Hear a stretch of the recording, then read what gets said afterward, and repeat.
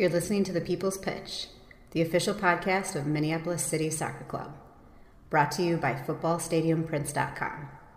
Let's start the show. And as I talked about just a couple minutes ago, as Joe Watt stands over this one, he appears to be the one taking the penalty here. This is a huge confidence booster if you're a Duluth. Worst case scenario for City right here. And it stopped! Yes! And it stopped! Totally redeems himself. Matt Elder redeeming himself. Oliver with the right foot. The shot of the goal! Oliver! And Justin Oliver will break the scoreless tie. And it is 1-0 Minneapolis City. Is Hutton now on the offense with the left foot. And it is now 2-0 Minneapolis City. Good finish. Nick Hutton taking his quick victory lap. Greetings, friends. This is the People's Pitch Podcast, the official podcast of your Minneapolis City Soccer Club. I am your host, John, and this lovable character across the mic from me is the Nate Morales. Nate, the reboot of the cycle has begun at City headquarters for 2022. Are you ready to officially be in soccer mode after like a long, nice little break we had?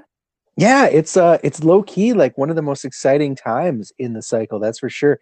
And it grows every year as more and more talent find their way into the city folds. It's this kind of rebirth of Minneapolis City every winter is super fun to be a part of.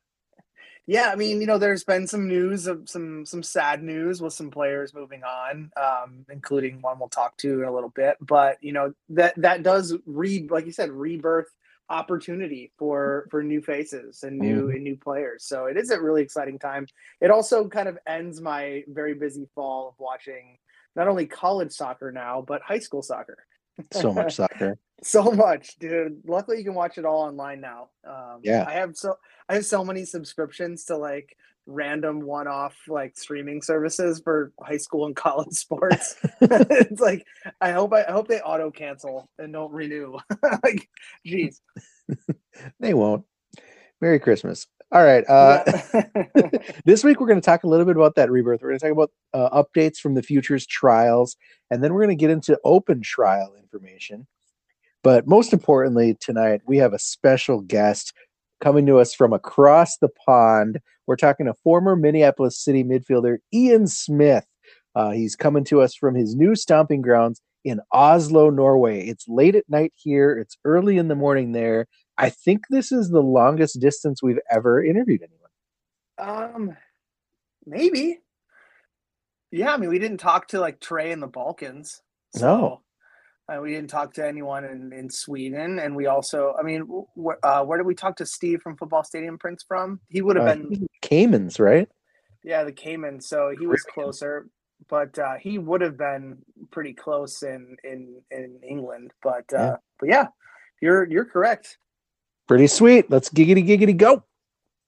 So Nate, 2 weeks ago, almost to the hour, we had the pleasure to speak with the architect of the Futures program, Jeremiah Johnson, which if you haven't checked out that episode, folks, it's a really good one because it reviews the first year of the program. And it also talks about what's in store for year two. And as we talk about this rebirth, like Futures trials is now the new start of the cycle for us. So, you were there for a session, Nate. I'm interested in hearing what your take on the experience was, being it was your first time seeing the Futures underbelly, if you will. The process. From the process, yeah. Yeah, it was really cool. It was great getting a glimpse into that process. I think, what strikes me probably as an outsider first and foremost is just the mix of, first of all, getting an understanding of how tryouts are run, because I think there's kind of like a mystery around them for parents that watch their kids go through them year in and year out. Like, what in the hell is going on, and why are they moving to the other field, and why are they what are they doing now? What are they doing next? So it was really cool getting that inside look and being able to talk to you guys about what you're looking for and why you do things. I think it was a mix for me of fitness drills and game looks. It was funny what you said to Olin, because he came with me and I think he was trying to be cool. So Yeah, he was I can like, tell. He's a little swagger, a little he was trying to swag be when he came cool. in. Watching the Killers, and he's like, I don't know if I would try that hard. I just want to get through this and just be, have all the energy Play. for the scrimmage. And you're like, and he said something like, do you not try hard at the beginning of a 90-minute game because you got the whole game to play?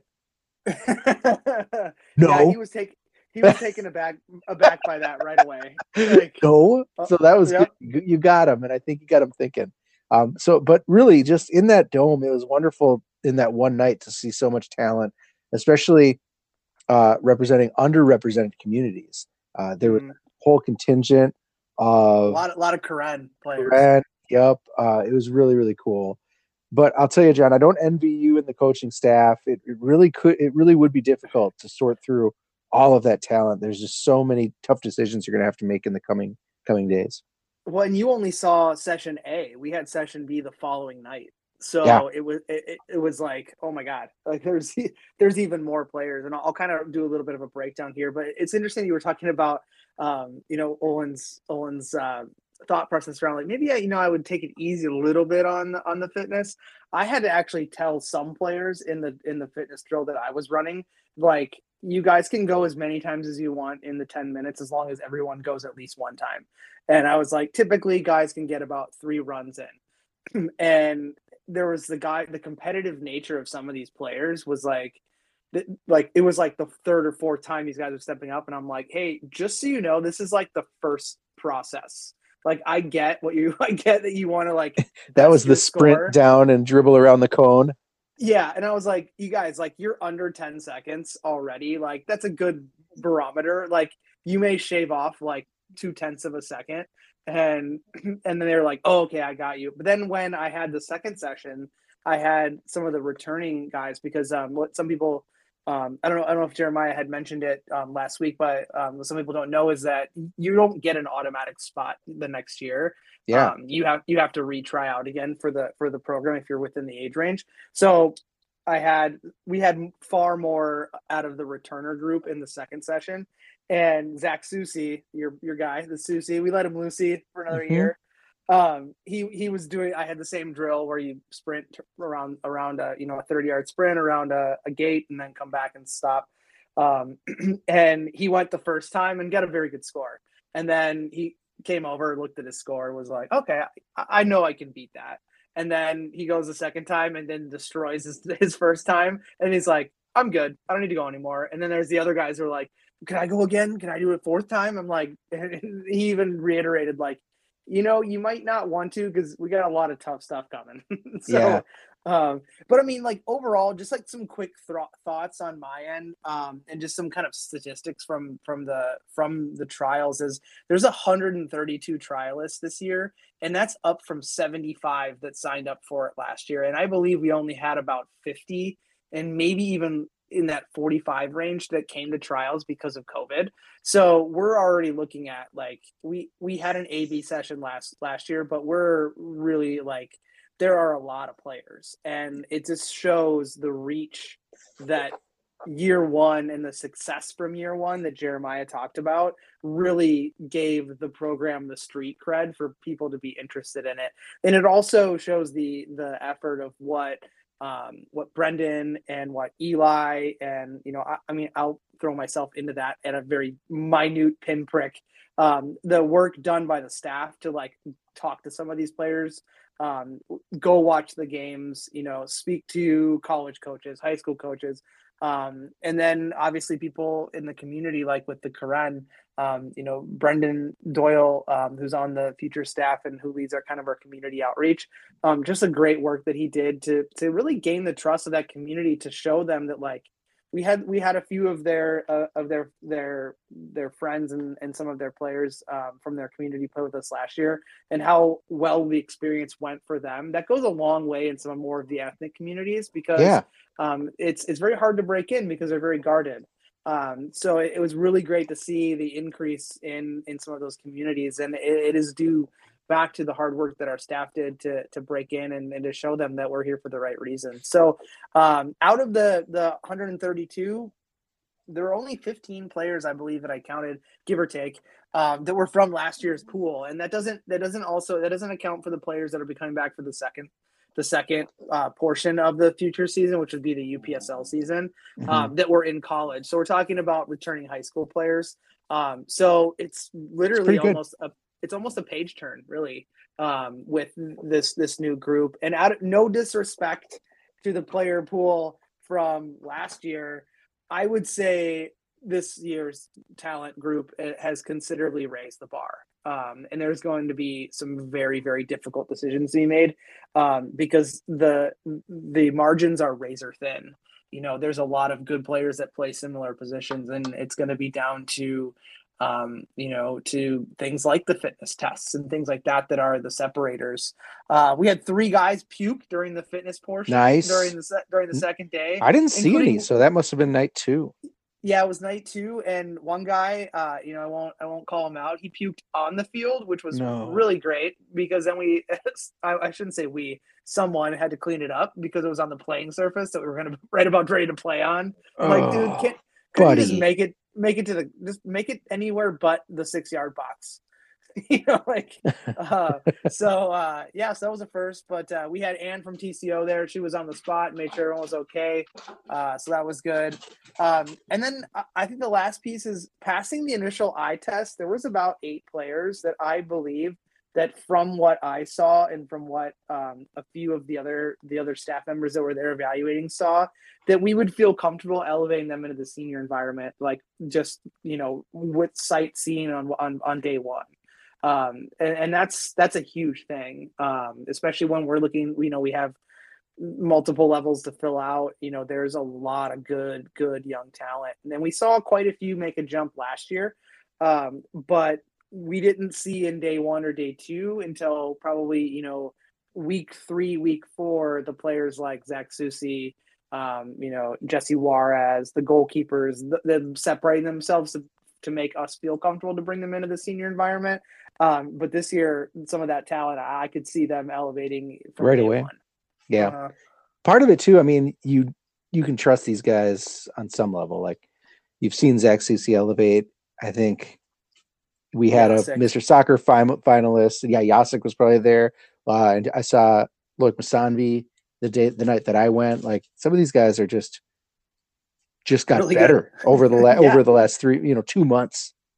Yeah, well, there's another player, Joe. I think it's Joe Mansur. He was the youngest player in the group last year, and he wasn't in any of my fitness portions.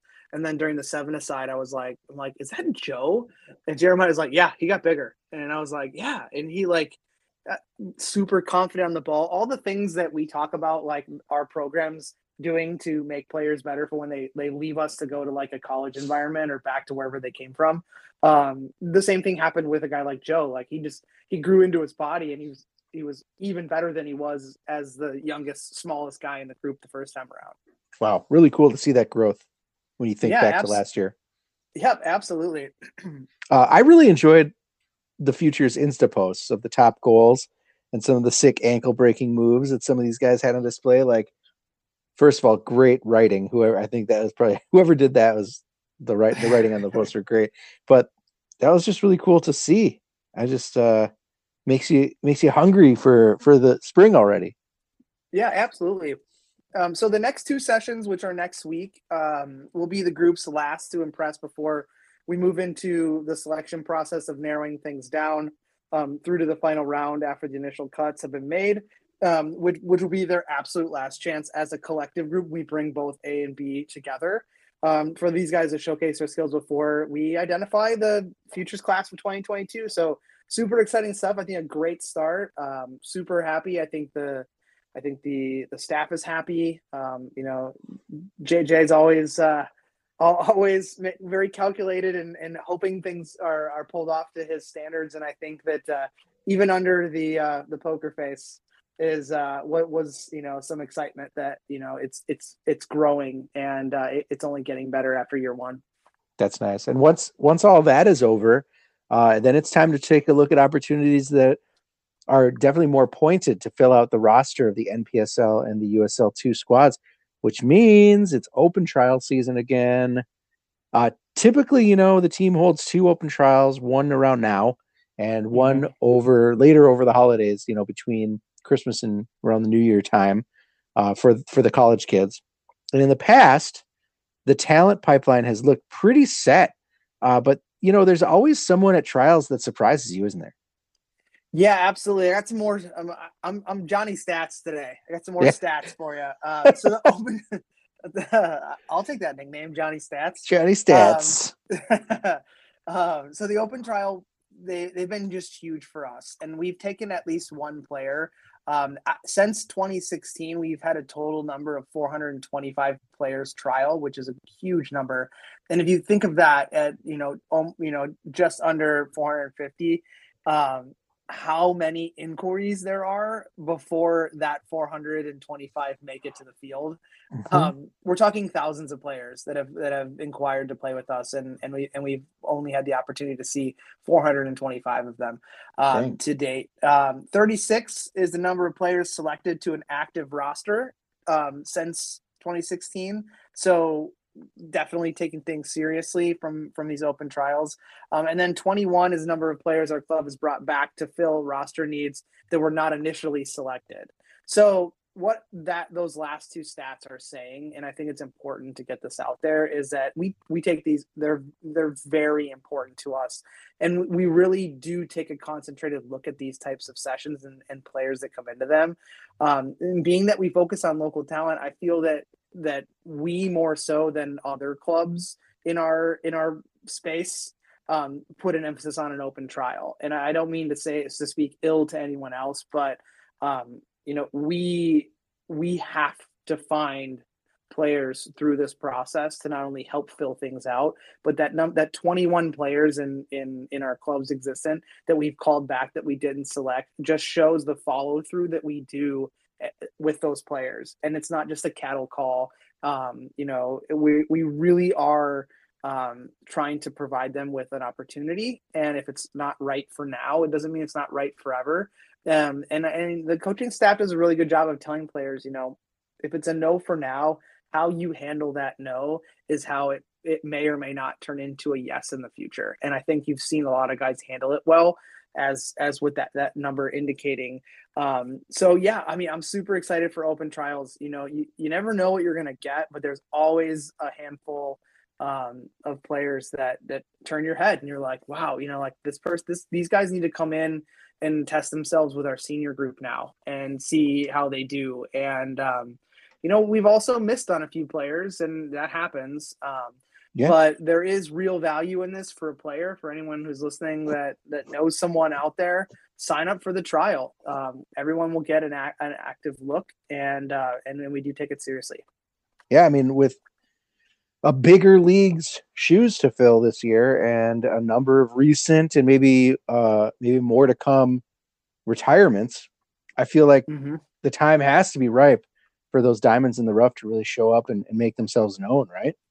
Yeah, absolutely. I mean, there's a need for fresh faces every year, and this is one of our steps at finding them. So if you're interested, or you want to pass along to some folks that might be interested, the date is Tuesday, November 30th. The time is 9 to 11 p.m. at Champions Hall in Eden Prairie. You can go on Google and find the address if you'd like. The cost is $75. I do believe there's a trial shirt involved in that, as well as the remaining costs are to offset the space. So not a lot goes to the club. So like some people, this isn't like a cattle call cash grab. Definitely want to throw that out there. So we have to pay for the space since we don't own it. So $75 to get your spot locked in. If you head on over to Twitter at MPLS City SC, you can find information there, or you can go to mplscitysc.com for registration links, and we hope to see you there. Ladies and gentlemen, our next guest is still to this day and adding on to it as the most capped guest ever to grace our show. Starting with us as a 17-year-old boy in year one in 2016, and completing last season with us as a 23-year-old man boy. I'm talking about former City midfielder and current Opsal IF squad member in Oslo, Norway, and that is Ian Steve Smith. Ian, welcome back, pal. First off, thank you for the dedication, as it's currently 6 a.m. your time. How are you doing, man? I'm doing good. Just woke up. I'm drinking a little coffee, and I'm super excited to be blessing the airways with you guys. Awesome. Well, before we get into things, please tell us, is it true that your new squad no longer calls you, or you don't go by Steve? You have garnered a new nickname. That's correct. That is correct. And what is your new nickname? Tom Brady. That did not take long. And why do they call you Tom Brady? Because I'm American and I'm good at passing.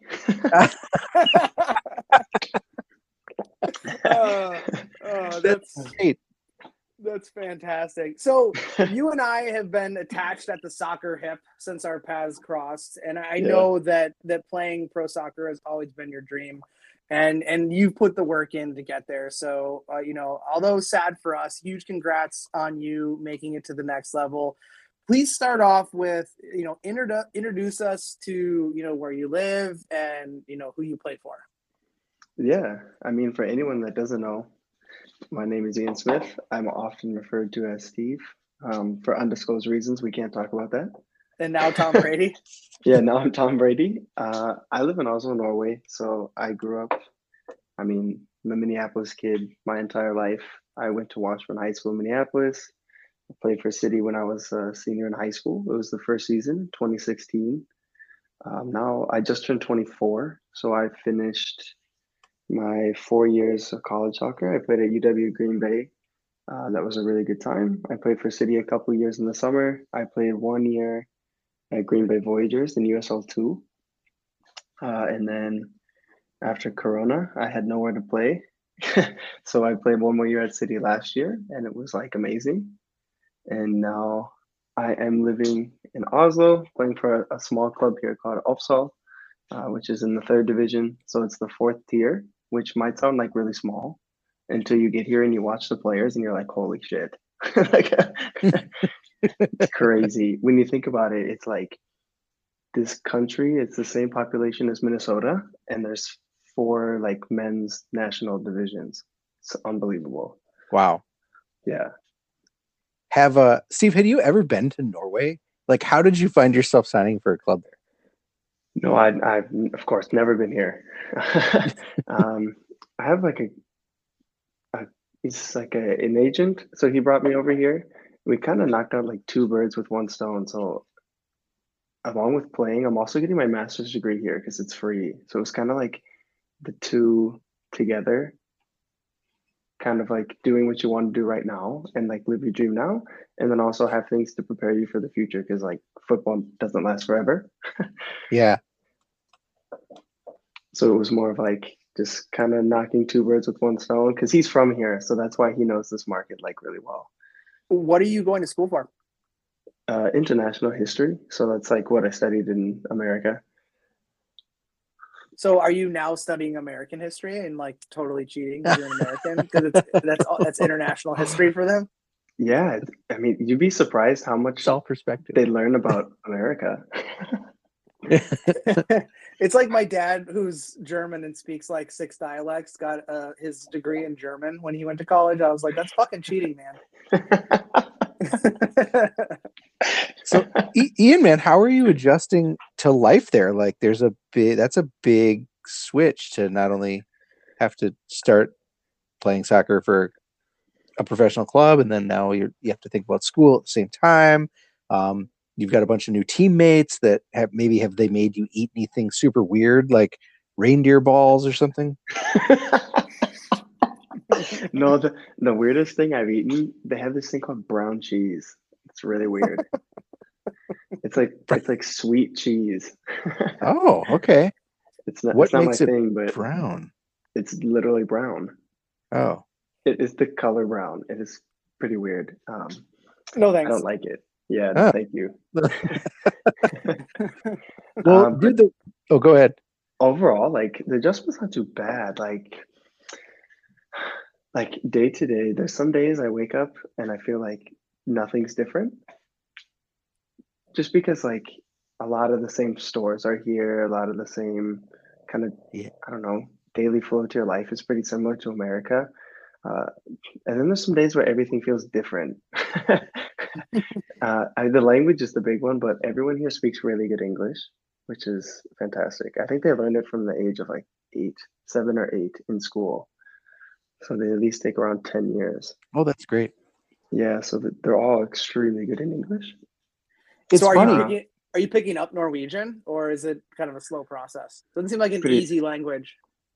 It's pretty slow process, I would say. I mean, I can like kind of like fake my way in a grocery store, can fake my way on a football pitch. I've learned like a couple like key phrases, but that's about it. I can swear. You're starting in really good with a new accent. It must be an easy adjustment coming from Minnesota to just go all in on that Scandinavian accent. But your Norwegian accent is excellent. Thank you. Next time I run into you, I'll give you a pass if you have an accent. A fake accent.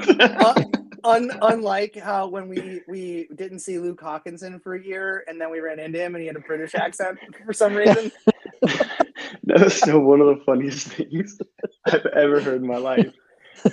John, we were like, dude, you're not fooling us. We know you're from Minneapolis. You're not from London. Yeah, and you're in Des Moines, bro. You're playing for the we know Menace. who you are. Yeah, you're not playing for Chelsea. You're playing for Des Moines Menace. No, Why are you speaking like you're from England? He's out there like, bruv, you gotta believe me, bruv. I mean, pretty much. He was like, "Hey, what's going on, lads?" We're like, "What lads? Are you saying?" Yeah.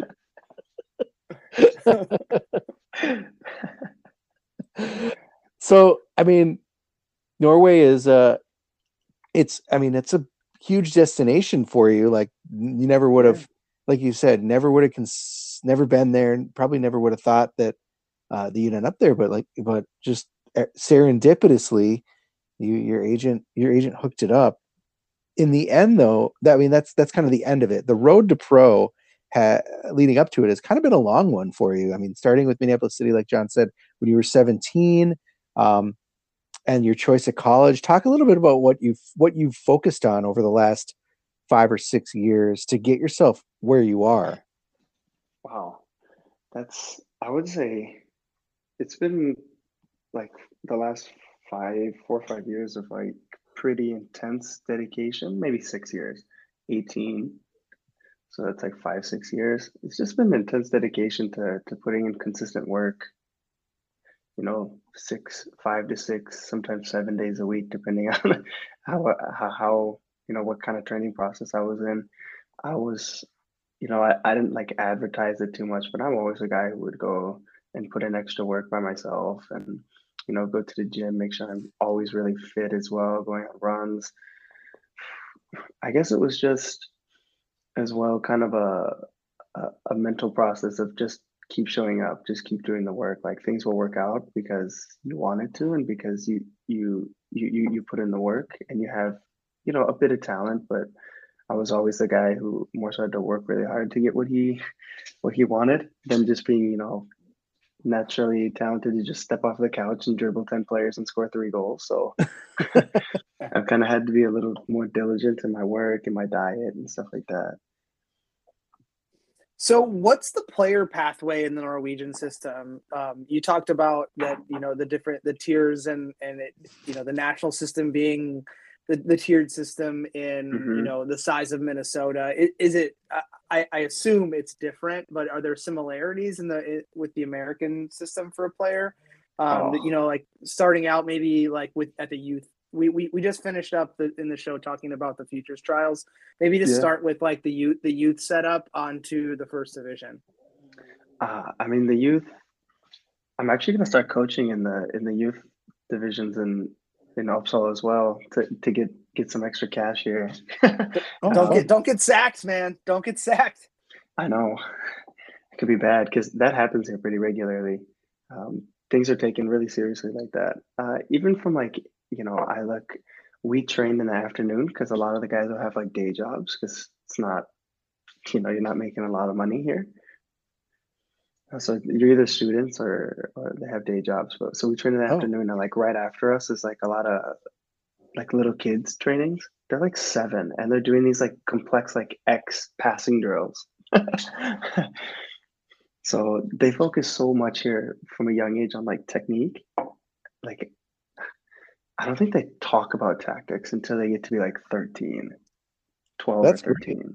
All they do is just like focus on the technique with the ball, like how their relationship with the ball is, like when you touch it this way, how does it move? Touch it this way, how does it react? Whatever. So they're always doing technique here, just from babies. And then you see like they have, I think you play your age group, every age group until 15. And I think when you turn 16, you play in like a under 18s league. So it's like 16, 17, 18s. And then there's like under 19s, some clubs. Okay. And then there's like men's football. So there's like B team.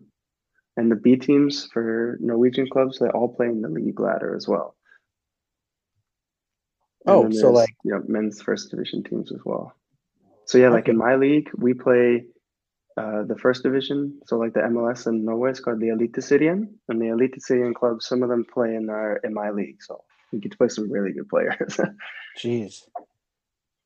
When you decided to go to Green Bay, for instance, for college, and then Mm-hmm. you're playing at City, you went and played for the Green Bay USL team. Like that's not a super traditional path to get yourself Mm-hmm. to a professional point, but it worked out for you. Is there but along the way, specifically just last year, there was one really big wrench thrown in it, and that was like you said, coronavirus.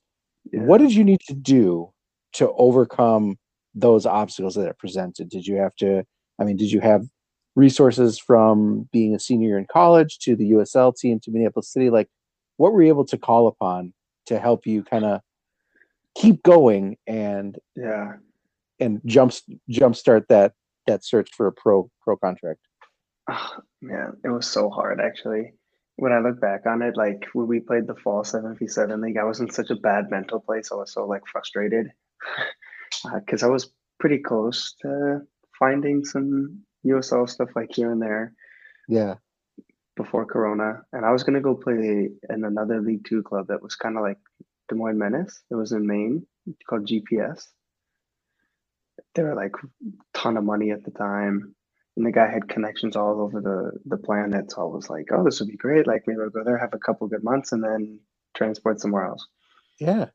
And then Corona happens, and like your whole world just kind of gets thrown off. And it was so difficult. I guess there's no way to be prepared for something like that. Like you can't be like totally ready for something like that to happen. Right. Because who would think of something like this? But I guess it was just like staying really patient and just staying ready. I was still working every day, training all the time, making sure my touch was sharp because you never really know what's going to happen at any point. Mm-hmm. So just keeping that discipline rather than saying, "Oh, no, screw this. I'm not going to be playing football for a while. No one else is playing football. I'm just going to stop for 2 months, 3 months." I didn't do that. I just kept working, staying fit, staying diligent, and even though I was really frustrated, I just kept going because nothing ever happens for you if you stop.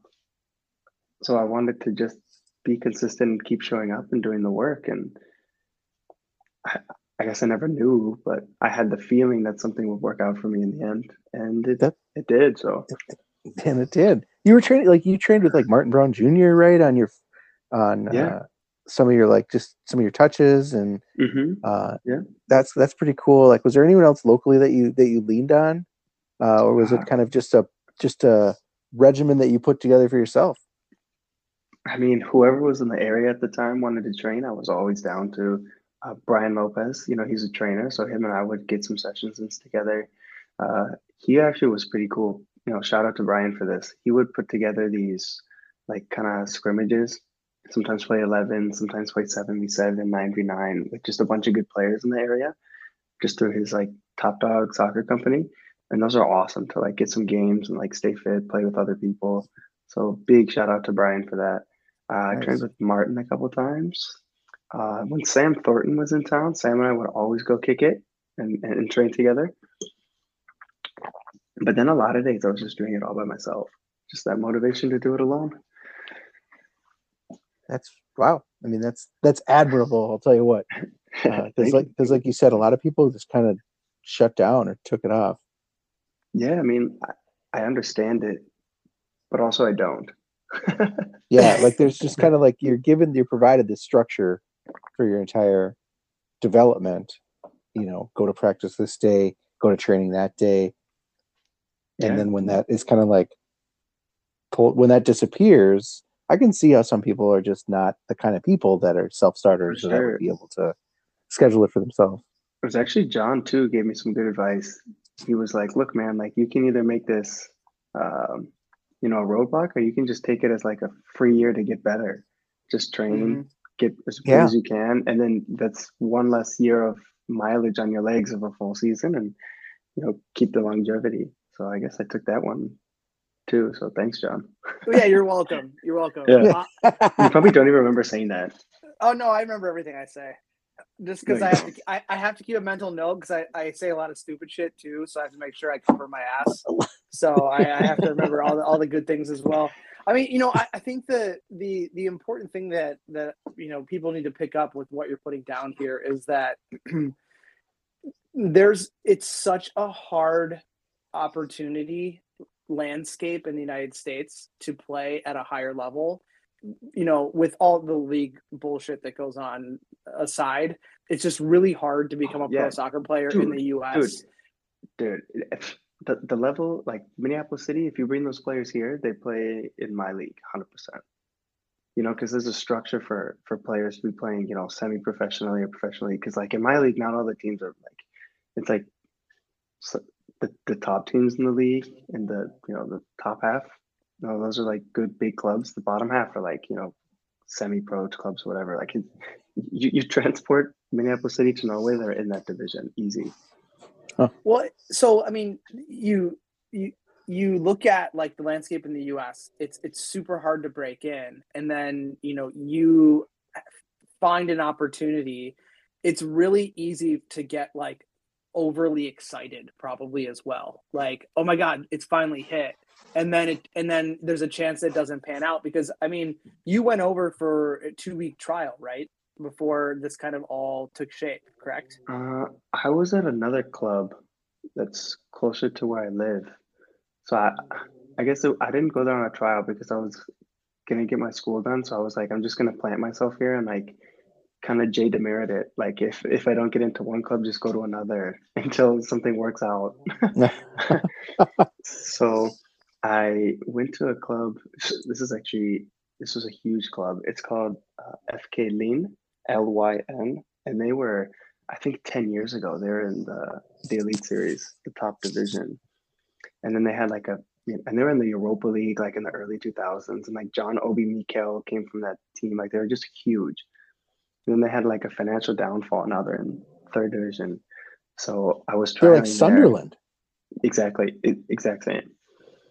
So I was trialing there, and the coach really liked me, but the squad was kind of full in my position, and I kind of get it. They have like a lot of money, and they sign players from like the top division to come down and play third division because they have a lot of resources.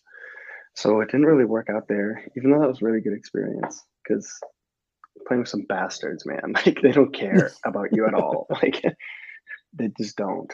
They're it's their job. They don't want to talk to you because you're coming for their Yep. job. So like they, Yeah, Yep. they they don't care who you are. They don't want to know anything about you. They think you're a stupid American. I mean, some of them were nice for sure, but like I didn't feel like very comfortable there. Uh, but that was really good learning experience. That's And something that then people don't get is that it's not like you pay your trial fee and then you go to a trial and then you're good and then they're like, here's your spot. It's like it's literally a minute by minute job interview from the moment you get there until you leave. yeah, it's And kind of like people everything. Like, do you leave your towel on the dressing room floor? Or, like, do you pick it up? Or like, do you go right to the dressing room after training, or do you like cool down by yourself? Like they see all those things.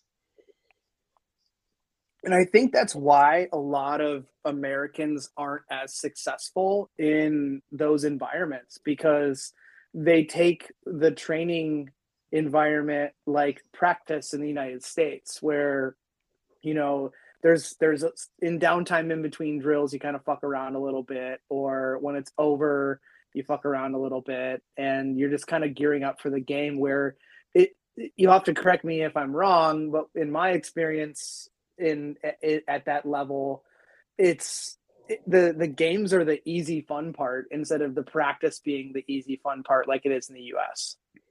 Yeah, I mean, my coach now. So after I left Lean, my agent has another guy in his company who actually plays for Uppsala, and he was like, "Oh, just bring Ian here. Like, our coach really wants him to come." So I went there, and dude, my coach now. First off, he's incredible. So he's just tactically really smart. He takes really good care of me. Like, he just pushes us hard. So he's an amazing coach that I have right now. But he's like, I don't know how to explain it. I would say like if you took Marcelo Bielsa and Jesse Marsh and like put it into a coach, like because he's so wonderful, but he's so hard. Trainings are so difficult. They're so intense. Like there's no easy part of it. Even like the warm up rondos, like he makes competitive. But I mean, that's like you said, that's probably for the best because you keep pushing yourself, right? There's never really a time where you can, where you can let up. And I think that might be the only, that's a pretty good way to get better. Yeah, I mean, I've never been in an environment like this as well. Like the development is going to go so quick. Like I already feel like I'm improving a ton. Yeah, and I mean that leads into kind of my that's kind of strange. That leads into my next question, Ian. Is like, I imagine it's a big, like you said, it's a huge kind of a leap from the NPSL or the USL. Like, what was the first soccer adjustment that you had to make? I guess both on and off the field. The first one? Find the biggest guy and step on his foot. I mean, people always say like every time people jump up, they always say like, "Oh, it's so fast. The speed is so much faster." And I'm wondering if you experience the same thing or is it something different? That probably only took me one day to adjust to because I've always kind of played mentally at a pretty quick speed, not trying to like toot my own horn, but that's just kind of like how I've always played football kind of fits in Europe. So that actually wasn't like the worst. I mean, it still, of course, takes time. Don't get me wrong. I had to definitely figure that out. Maybe that advice that nobody cares. Like no one cares who you are, where you played before, what you've done. Like, you kind of have to prove yourself all over again when you step foot in a new place. You're the outsider, you're a foreign person. So I guess kind of like just that nobody really cares what I did before. And like all that matters is what I do starting now that I'm here. How many runs or checking to the ball did you have to do before they felt comfortable passing it to you? In my current team, right away. They were pretty good to. I mean, I only trialed for like 2 days, and then my coach signed me. So I think right away I felt way more comfortable. Because that's the worst part in that type of environment when you get into it and like no one gives a shit about who you are or what you've done. They just want to know what you can do for them. And then they won't give you the ball. Then they won't give you the ball, and you're like, I can actually make you more comfortable or make you better. Make this situation a hell of a lot better for you. If you just give me the ball, I'll give it right back to you. But until you do, I can't prove myself. Exactly. Well, before we let you get back to bed for some well needed Z's here, if you choose to do so. I mean, I'm up for a while, man. I got nothing but time. Well, it was brought to my attention, and I brought it to the attention on our last show that I know what you're going to talk about. Yeah. So you were wrapped up in, some might say, a countrywide soccer scandal that involved you and your club. And arguably one of the most iconic Norwegian and Liverpool FC legends, Jana Arnerisa, or I call him the Ginger Bitch, as he likes to go by. Likes to go by. Yeah, he told me so. Oh, he's like, you know what, John, just call me Ginger Bitch. And I hate to say that he's the most iconic, because I still think that late 90s Tore Andre Flo, the striker who played for Chelsea, was probably the most iconic Norwegian soccer player. That's a conversation for a different. Well, no, I still think Tore Andre Flo probably. Even though Solskjaer. 99 Champions League finals, Solskjaer won you the Champions League, dude. I know, but Tor Andre Flo, man. Just do the homework. Everyone look up Tor Andre Flo. So anyways, there was a scandal and you were wrapped up in it. Tell us the complete story, because I'm sure I left a whole bunch of stuff out. Okay, actually, I did listen to the section where you talked about it, and you did a pretty good job. You made it really dramatic too, which is pretty cool.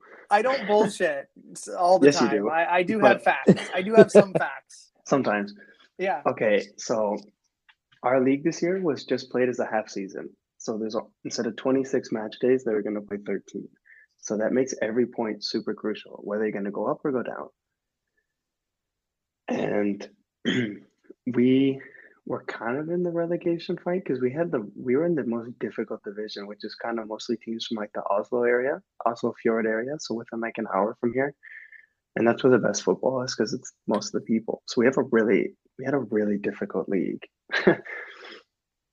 And with like 1 or 2 matches to go, we already knew we were going to be safe. So that was like a huge relief, because that's something that I had to learn coming to Norway is we don't have relegation in the US. That shit weighs on your shoulders. Like you can feel every inch of it. If you're like near the bottom end of the table, that's all you can think about. And that's the last thing you should think about, but it's all you think about. Huh. It really weighs on your mind. Like they never say that. Like you never hear an athlete admit that at like the Premier League or the. Of course, they're not going to say it. If you go talk to the Norwich players right now, they're 100% like an honest conversation. But they think about those things. Yeah, that's really real. Like because you know, it's not just like, oh, we did bad, let's do good again next year. It's like, no, if we get relegated from our division, you're in the amateur leagues. So it's like huge. So it's like the biggest division to get relegated from, I guess, as well. And the last day we're going to play Flint, and that was coached by John Anarisa, and they were in the middle. You mean Ginger Bitch? Yeah, exactly. And they had a very good possibility of going down. So they weren't in the relegation zone. They were like 1 point clear. But the team below them was playing a team already relegated. So it was like a kind of a lock they were going to win. And then the team who also had the same amount of points as Flint, they had a difficult game as well, I think. But did they? Yes, they did. They had a difficult game. Excuse me. But we're going away to Flint, and it's all over the news because Risa is like a national icon. He's like, it'd be like if, Landon Donovan just showed up and started coaching in the USL2, essentially. I mean, that's how big this guy is. Everyone knows who he is. So we go down there, and there's like articles in the news, like the day before, like, will Risa get relegated? Like, how is this game going to turn out? So there's like kind of a lot of interest in this, Oslo area in this game because it was like pretty big stuff. Weren't they also doing like a all or nothing type thing too? Yeah, so they're doing a TV show on them because at the start of the year when he became the coach and like spent a bunch of money to get some players, they thought, that they're gonna get promoted, like it's gonna be a big club, like they're gonna do really well. Hard Knocks. Yeah, so this big channel, it's like the ESPN of Norway. It's called TV2. They're doing like a 8 to 10 part TV show on them, and it just finished. So that's a big part of it as well. And so to get relegated on the TV show would be even worse. So we go down there. We're pretty stress free. We don't have anything really to worry about. And I was gonna start the game, but like the day before, I thought I was gonna start the game. Then we get to like 2 or 3 hours before the game, and my coach says, okay, like we're gonna go with a different player. Like we think they're gonna sit deep, so we're gonna play 2 10s and 1 6 rather than 6 8 and 10. I said, okay, that's fine. I mean, it's nothing I did wrong. Like I played really well. I'd been playing every game, so I was like, whatever. It's last game. I want to play, but whatever. Mm-hmm. And so that's gonna come in big later. That's the big one right there. We get to the stadium, start warming up. I mean, it's not a big stadium, But like during warmups, there's a bunch of people already like around the field. So I was like, you kind of feel it's a big game. We start the game. I'm on the bench. I mean, it is like full in this little stadium. It's crazy.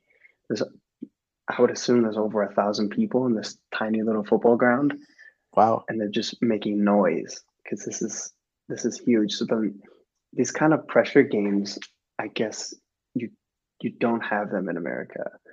Like you could cut the tension with a knife in the stadium. You could just feel it because everyone has their phones out, checking how the other games are going because they're all played at the same time, kind of like the Premier Yeah. League, so no one can like conspire against each other. Yeah. So everyone's looking at their phones. Like the score updates from the other games are so important because that's if they go up or down. And we go up 1-0, and you can just hear like everyone's heart drops. Just their hearts drop. And then I think they get a glimmer of hope because I think the other team below them was losing to the relegated team. So they get some hope. Then we score and it's 2-0. Oh. And their hearts go even deeper because I think then it's 1-1 in the other game. So then they go down because of goal difference. Yeah. So then second half, my coach is like, all right, you're going to go in like to help close the game out. So I probably go in like 58. But this is great too. While I'm warming up, we have to warm up on like the side by the goal. And there's like a bunch of kids just like sitting by the goal. I mean, there are so many people there. And one of the kids goes, hey. And I kind of look at him. It's like, are you the American? I go, yeah. Americans suck at football. He's like 8. I was like, oh my God, I'm getting like ridiculed. So then I get in the game. Oh, I actually got a yellow, like a big, huge tactical yellow card. I could hear all these like old Norwegian men just swearing at me, which was awesome. But then they score, it's like 2-1. So it like makes it even more dramatic. And like the desperation they were playing with, they were throwing the kitchen sink at us. It was crazy. And then I think probably 10 minutes to the end, the other club that really mattered was called Halson, and Halson scored. So they were winning 2-1, and Flint was getting relegated. And you could hear Risa like screaming at them, like, we need a goal, guys. Like, we absolutely need a goal right now. Like, everyone forward. We need a goal. So for 10 minutes, we were just getting bombarded. Just Wow. defending, because they're throwing everything at it. Like, this is the difference between, in the national divisions or you play amateur. Yeah. And then the final whistle blows and we beat them and they get relegated. And I mean, I don't want to say I feel bad because I don't, but like seeing like grown men crying on the ground, like it really gets you, man. And then we get done with the game, they get relegated, like it's all over TV, all the TV cameras are everywhere. And in Norway, like I think they do this all in Scandinavia. When you win games, you like have like a team song you sing and you like kind of bang on the walls and sing your song. And you're like dressing sweet. rooms, are right next to each other. So it's kind of like your celebration. So these guys just got relegated and they can hear us just throwing an absolute party in our dressing room because we were so excited that we relegated a national legend. So we were going crazy, and I can only imagine that just makes them feel even worse. Well, do a better job. Do a better job exactly. next time. So game's done. We relegated John and Arisa. We're on the bus home. And all of a sudden, like, all the guys are like, oh my God, check the news. We're like, what? What's going on? Like, so what had happened is I was going to start the game, and on the team sheet, it said that. But the coaches or something, I don't really know who it fell on. When they made the change, they forgot to take me out and put the other guy in. So it's just like a silly little mistake to the team sheet. But Flint saw this, noted it, and then made like a protest about the game, saying that we like tampered with the game, like they were thinking I was going to start because I have been the last few games and my name's on the team sheet, and then this other guy shows up, blah, blah, blah, whatever. So because of that, my name is like in all of these articles all over the country because I was the player that was supposed to play and didn't. I mean, I have nothing to do with it, but my name is in all of these articles all over Norway. Like it's VG. It's kind of like, I don't know, CNN. Oh, okay. TV2, which is like ESPN, like all the local newses, like in the city that we played in, Tonsberg, all of them here in Oslo. Like my name was just in all of these, all of these different news sources for being the guy that was supposed to play but didn't. Yeah, it was like pretty crazy. Like I remember I was going to a university lecture like 2 days later, like on Monday, and I see a guy on his phone next to me at the coffee shop, and he's reading the article about it. And I was like, holy shit, that's me. Like, this guy's reading about me. Like, it was pretty crazy. That's amazing. So was there any fallout then? No. I mean, my teammates like absolutely took it and ran with it and like told me I ruined the season, that I was like the enemy, the American comes and ruins the year. Like, but no, the protest was declined. They got relegated. Nothing really happened to us. Maybe they got a fine or something. I don't know, but it was nothing like major because it's a pretty honest mistake. Mm-hmm. But yes, that's going to be one of my favorite football stories in my life. Well, I can only imagine what's going to be like next season once you reboot again. Like, are they just going to hang their hat on like you're the fucking dirty bastard who ruined everything? Yeah, I don't know why my name was thrown around. Like it didn't really matter which two players were, so I don't know why they had to like make a note of it. Probably because you're American. I have no idea.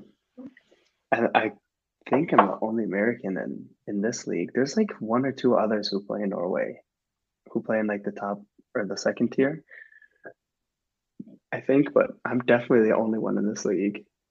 I'm the only foreign player on my team, actually. Wow. Yeah, that's pretty tough. You have no one really to confide in that you're foreign with. Right.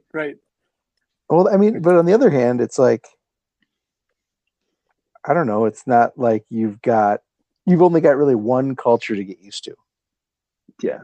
You don't have a whole like dynamic to navigate. Like it's, like it's a English club or something, and there's guys from all over the world or anything. Yeah, but it is so nice. Like everyone's English here is so good, so it's not like I don't feel uncomfortable.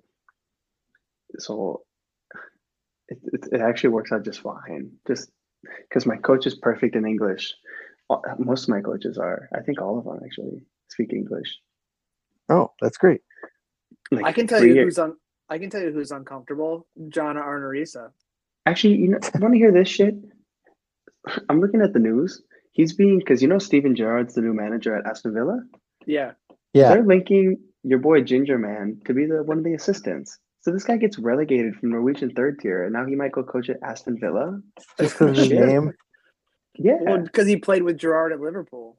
Yeah, they were buddies. They loved each other. It's like Danny Alves going back to Barcelona for the league minimum just to play with his old buddy. Pretty much. I mean, yeah, essentially, it's just kind of like nepotism. Football nepotism, yeah. Mm-hmm. Well, the nice part is no matter where he goes, you can be like, yeah, I was responsible for that guy losing his I job. relegated that bitch. Yeah. Yeah, that's crazy. That'll be a pretty funny story. Oh, that's awesome. That'll be like a party story when I'm your age. Steve, imagine if you somehow end up on the other side of the field from him again in the future.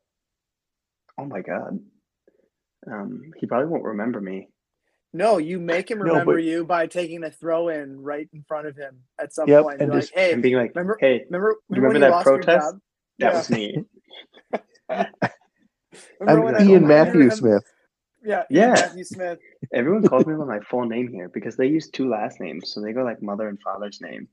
Oh. So in the papers and then the articles, I was being referred to not as Ian Smith, but Ian Matthew Smith, which is my full name. And not even my mother calls me my full name, but everyone in Norway does because they think it's my entire name. They use full names here. You're like, my mom doesn't even call me that. She calls me Steve. So guys, get it right. Yeah, I go up to girls at the bar. I'm like, hey, what's up? I'm Ian Matthew Smith. How are you? I read about you.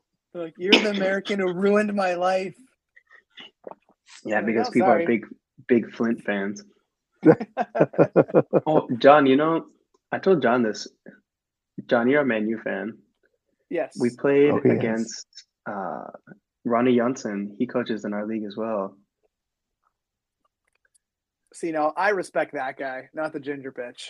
His team was so good. They didn't get relegated, or not relegated.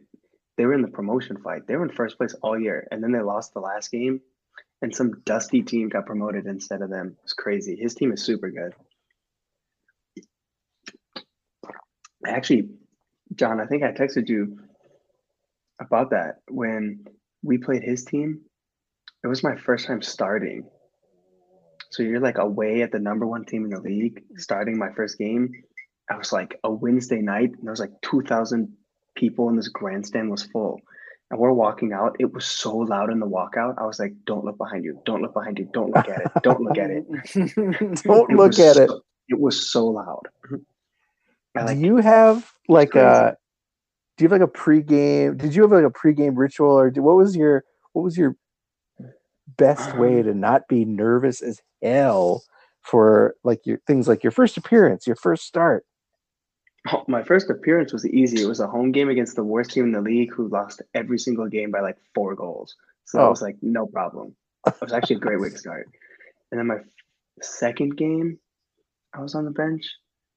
We got smacked because we played a top tiers team's like reserve team. But the first team didn't have a game that weekend. So they just played first team players. They just sent them. Oh, wow. Yeah, they're so good. It's probably the best team I've ever faced in my life. They were unbelievable. And so we were getting killed at halftime. So I came in and played really good in the second half. So then I started the next game. That was that away game. That one I was definitely nervous for. But I don't really get too like up or down before games. I usually just kind of sit in the locker room, drink a cup of coffee, hang out, chill, just listen to some music, I guess. Like I'm not really too nervous before any game. Just the Iceman. Brady. The Iceman Tom Brady. John's seen me before games. I just kind of sit there and hang out. And just blow the whistle, man. I want to go play. Yeah, I just kind of ready to play. I hate warming up because I just want the game to start. I'm just kind of a gamer that way. You just don't want the 8-year-olds to berate you. That's why you want to get the game going. Yeah, that's crazy, man. I mean, not trying to shout out to say anything bad to the citizens because they're the best, but like, did their 8-year-olds make fun of players? I don't know. I feel like Zara did. I would think so. Maybe. I mean, Gus and Fred aren't there yet, but they're sure going to berate somebody in their life. They will be soon, very soon. Well, Steve, before we let you go, I did have one more question, and that's what, now that you're fairly established on your team, it feels like you have the trust of the coach. Your season will start up again after Christmas, or at least not your season, but your soccer job will start up after Christmas and New Year. What is your goal for next season? Like, what are you? Oh, good question. What are you trying to work towards? Maybe what's the next step for Ian Smith? Matthew Smith. Ian Matthew Smith. Sorry, it disconnected. You guys still there? Oh yeah. Yep. Oh, sweet. My goal for next season, I just want to start as many games as I can. Just keep building on last year. I actually played box to box like as an 8 here, which is like really fun. I want goals. I think we have a really good team. I want to see if we can try, shoot at the top end of the table, see if we can maybe get promoted. And yeah, I mean, just do as good as we can, just kind of push on and have the best season I can. So make use of my opportunity. Yeah. I mean, nothing, I don't love to put like specific numbers or specific, like statistical gains because I don't want like I've never been the player to be like, oh, statistics are what make me good. But I mean, of course, I want to chip in a couple goals, couple assists, but mostly just get on the field every time I can, play as much as I can, play as good as I can, and then just kind of see where it goes from there. So, yeah. You need to So get awesome. to a league so we can watch you play. That's my goal. I mean, yeah, you can stream these games, but I think it's only here. It's only So on TV here. I'm gonna have to get like another janky ass VPN connection. Is what you're saying? Probably. Yeah, you're gonna have to mask your network location as in coming out of Oslo. Yeah, it seems like a lot of work. Can you do me one favor? When you score your first international club goal, will you please celebrate by pulling down just one sock in front of fans? You know, John, I've been thinking about it. When that day comes, I don't know if I'll be like coherent enough to remember to pull one sock down. I'll probably be so happy. I've just thought about it. It's like the shock of it washes over you. Yeah, how can you even keep that? You know what I should do is wear my Bizworm shirt under my jersey every game. So then when I score, lift it up and have the Bizworm shirt. How good would that be? And just add to the Ian Matthew Smith folklore in Norway. Like, who is that person? And you'll be like, oh, it's a Make-A-Wish kid from Minnesota. From America. Yeah, from America. You don't know how much I get made fun of for my American accent too. They're like, "Hey man, what's up, dude?" You're like, oh god damn it, not again. Mean. No one talks like this. Well, I think though that here's what's going to happen. I'm going to send you your Bizworm shirt from footballstadiumprince.com. Thank you, footballstadiumprince.com. And then you're going to wear it under your jersey one time, and you're just going to play lights out, just serendipitously play lights out. And you're like, well, fuck, now I got to wear it now every I have single to. game. Yeah. It's just going to be your thing. I would say that sounds really good. I mean, if it makes me play good, that's all I'm really worried about here, man. I can tell you what, if you get the Matt Elder, it's not going to make you play better. Oh, dude, what? Matt Elder's my boy. That's my guy. We have a little bit of a who's going to sell more T-shirts. So I mean, obviously, you advertised it. He doesn't advertise it. You wanted people to buy yours. Yeah, but hang on. It's shameless. You put it on Facebook. Yeah, and you know what? My friends bought it. But you know who bought his? Him. He bought his own. And me. I bought one of his. And like his wife's brother or something. Yeah, and then me who bought one of them as well. So like actually, John, I'm looking at my room here because I have all my team kit because our dressing room's under construction. I have my sweatshirt I need to send you. So maybe I'll send you your Christmas present also. Oh, look at that. I love it. I have an extra sweatshirt coming your way. It's actually really nice. It's like a training kit. It's like a quarter zip. It's got the club badge on it. It's pretty cool. I will wear it proudly and celebrate me doing normal things like cooking my kids breakfasts with it on. Like you would celebrate wearing my shirt as you score a goal or something. It doesn't have my number on it. I have a great number, 32. Well, 3 times 2 is 6. There you go. There's your number. You know what I picked for next season? 18. For our boy. The Ginger Prince, not the Ginger Bitch. Yeah, the Ginger Prince. Yeah, dude, before games, I'd throw on number 32. I felt like Carlos Tevez. Minus the face scar. So, yeah, and the 500 goals at professional level. But besides that, it's all the same, man. Come on. Pretty much 110 Argentina caps, but yeah, it's the same. Yeah. You got the same. I have 10 games under my belt. Come on. You got to start somewhere. That's right. That's exactly on your way to on your way to Tevez like legend. I don't know if I'll ever quite be as good as Tevez, but you've gotten more national press. You've gotten more national press in Norway than Tevez probably ever has. So start there.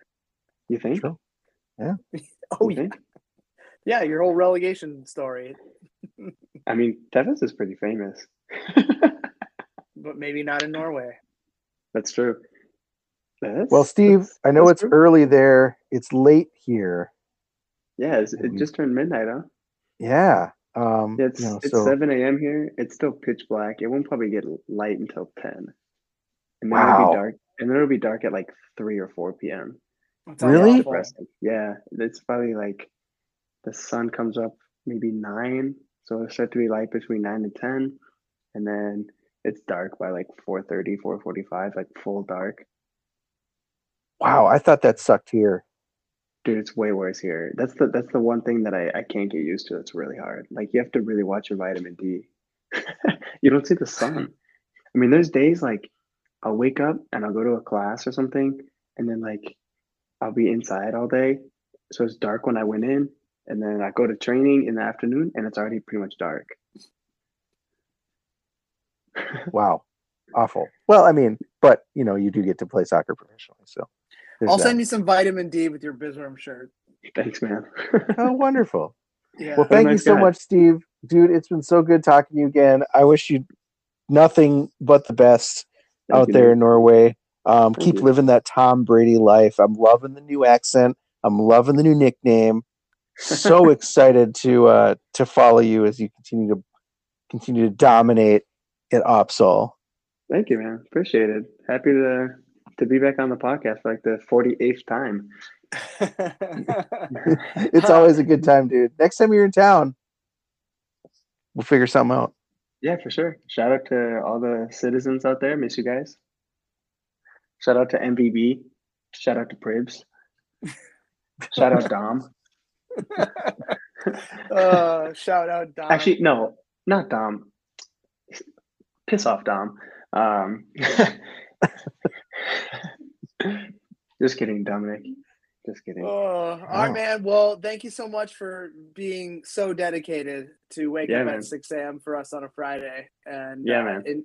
And we appreciate the time. Like Nate said, congratulations. We'll be following you from afar. But take it easy, man, and good luck as the season starts to begin pretty soon here. For sure. Thank you, guys. Appreciate being on here. Cheers. Yeah. You got hoof, Tom. All right. See you, man. Bye, Steve. Yep. Miss you. That is all for this week's show. Thank you, as always, to our sponsor, footballstadiumprints.com. Listen, folks, we've already established that I am cool. Some might say the coolest. So when I tell you that footballstadiumprints.com is cool, I know you mean it. Do you find shirts cool? These are your guys. Hey, do you find prints and mugs cool? They for sure are going to have something that you will like. They offer a massive selection of iconic soccer items featuring all of soccer's most special pitches, including Edor Nelson Field, as well as the Legends series with the likes of our very own Matt Elder and the kind of cool Stegman's SC hero, John Biswin. If you don't want to be cool, then ignore this PSA. But if you want to be the cool guy in the circles that you run with, join me and buy something from footballstadiumprints.com. Okay, cool. Head over to footballstadiumprints.com and use the code CROWS10 to save yourself 10% off all their new shirts. They ship from the super cool United States of America, so you don't have to worry about any outrageous international shipping fees or any sort of currency adjustments, and you don't have to do any math. It's great. And they arrive lickety-split once you purchase. Okay, cool. Thanks again to footballstadiumprints.com for making the only piece of clothing a man like me needs, a cool man like me. If giving back to the community means a lot to you, maybe it's time to give to the club that gives back. Minneapolis City is a 501c3 that provides a safe, reliable, and fun environment for young people to play the beautiful game. Look for us this summer playing with kids in parks. This summer, I mean, that's over. We got to rewrite this. Look for us all winter because we're going to be in community centers around the city playing with kids, partnering with the likes of TC Soul and, like we've mentioned already in the show, Kren. And please consider a tax-deductible donation to a true city-focused organization. Okay, cool. Minneapolis City memberships are on sale now for only $99 for a full season pass, all the way down to the $50 out-of-town membership. You can support this club and get some cool stuff in return. You get an exclusive membership scarf. You get a membership card that gets you 10% off the club shop. You also get a vote on important club matters, including, like we just did, we selected the scarf, but up next we'll be selecting the membership board. And the kit designs are going to be coming up soon. we are voting on the scarves already voted on, and that got announced. Did you see that? Anyway, visit mplscitysc.com and make sure your totally legitimate, valuable graphic design opinions are heard. That sure does sound way cool. Hey, send us mail. It's easy. It's cool. Hit us up on Twitter at The People's Pitch or through email at mcscpodcast@gmail.com. All questions, comments, and concerns are welcome. And finally, as always, you can hit up the club because Dan is super cool with you complaining to him at MPLS Okay, cool. That's all for this week. I'm Nate Cool Alice, and that was Ian Smith, and that was John. Join us in a couple more weeks. We'll continue to give you a peek behind that off-season curtain, and we'll have hopefully another mind-blowing guest. You got hoofed. Cool.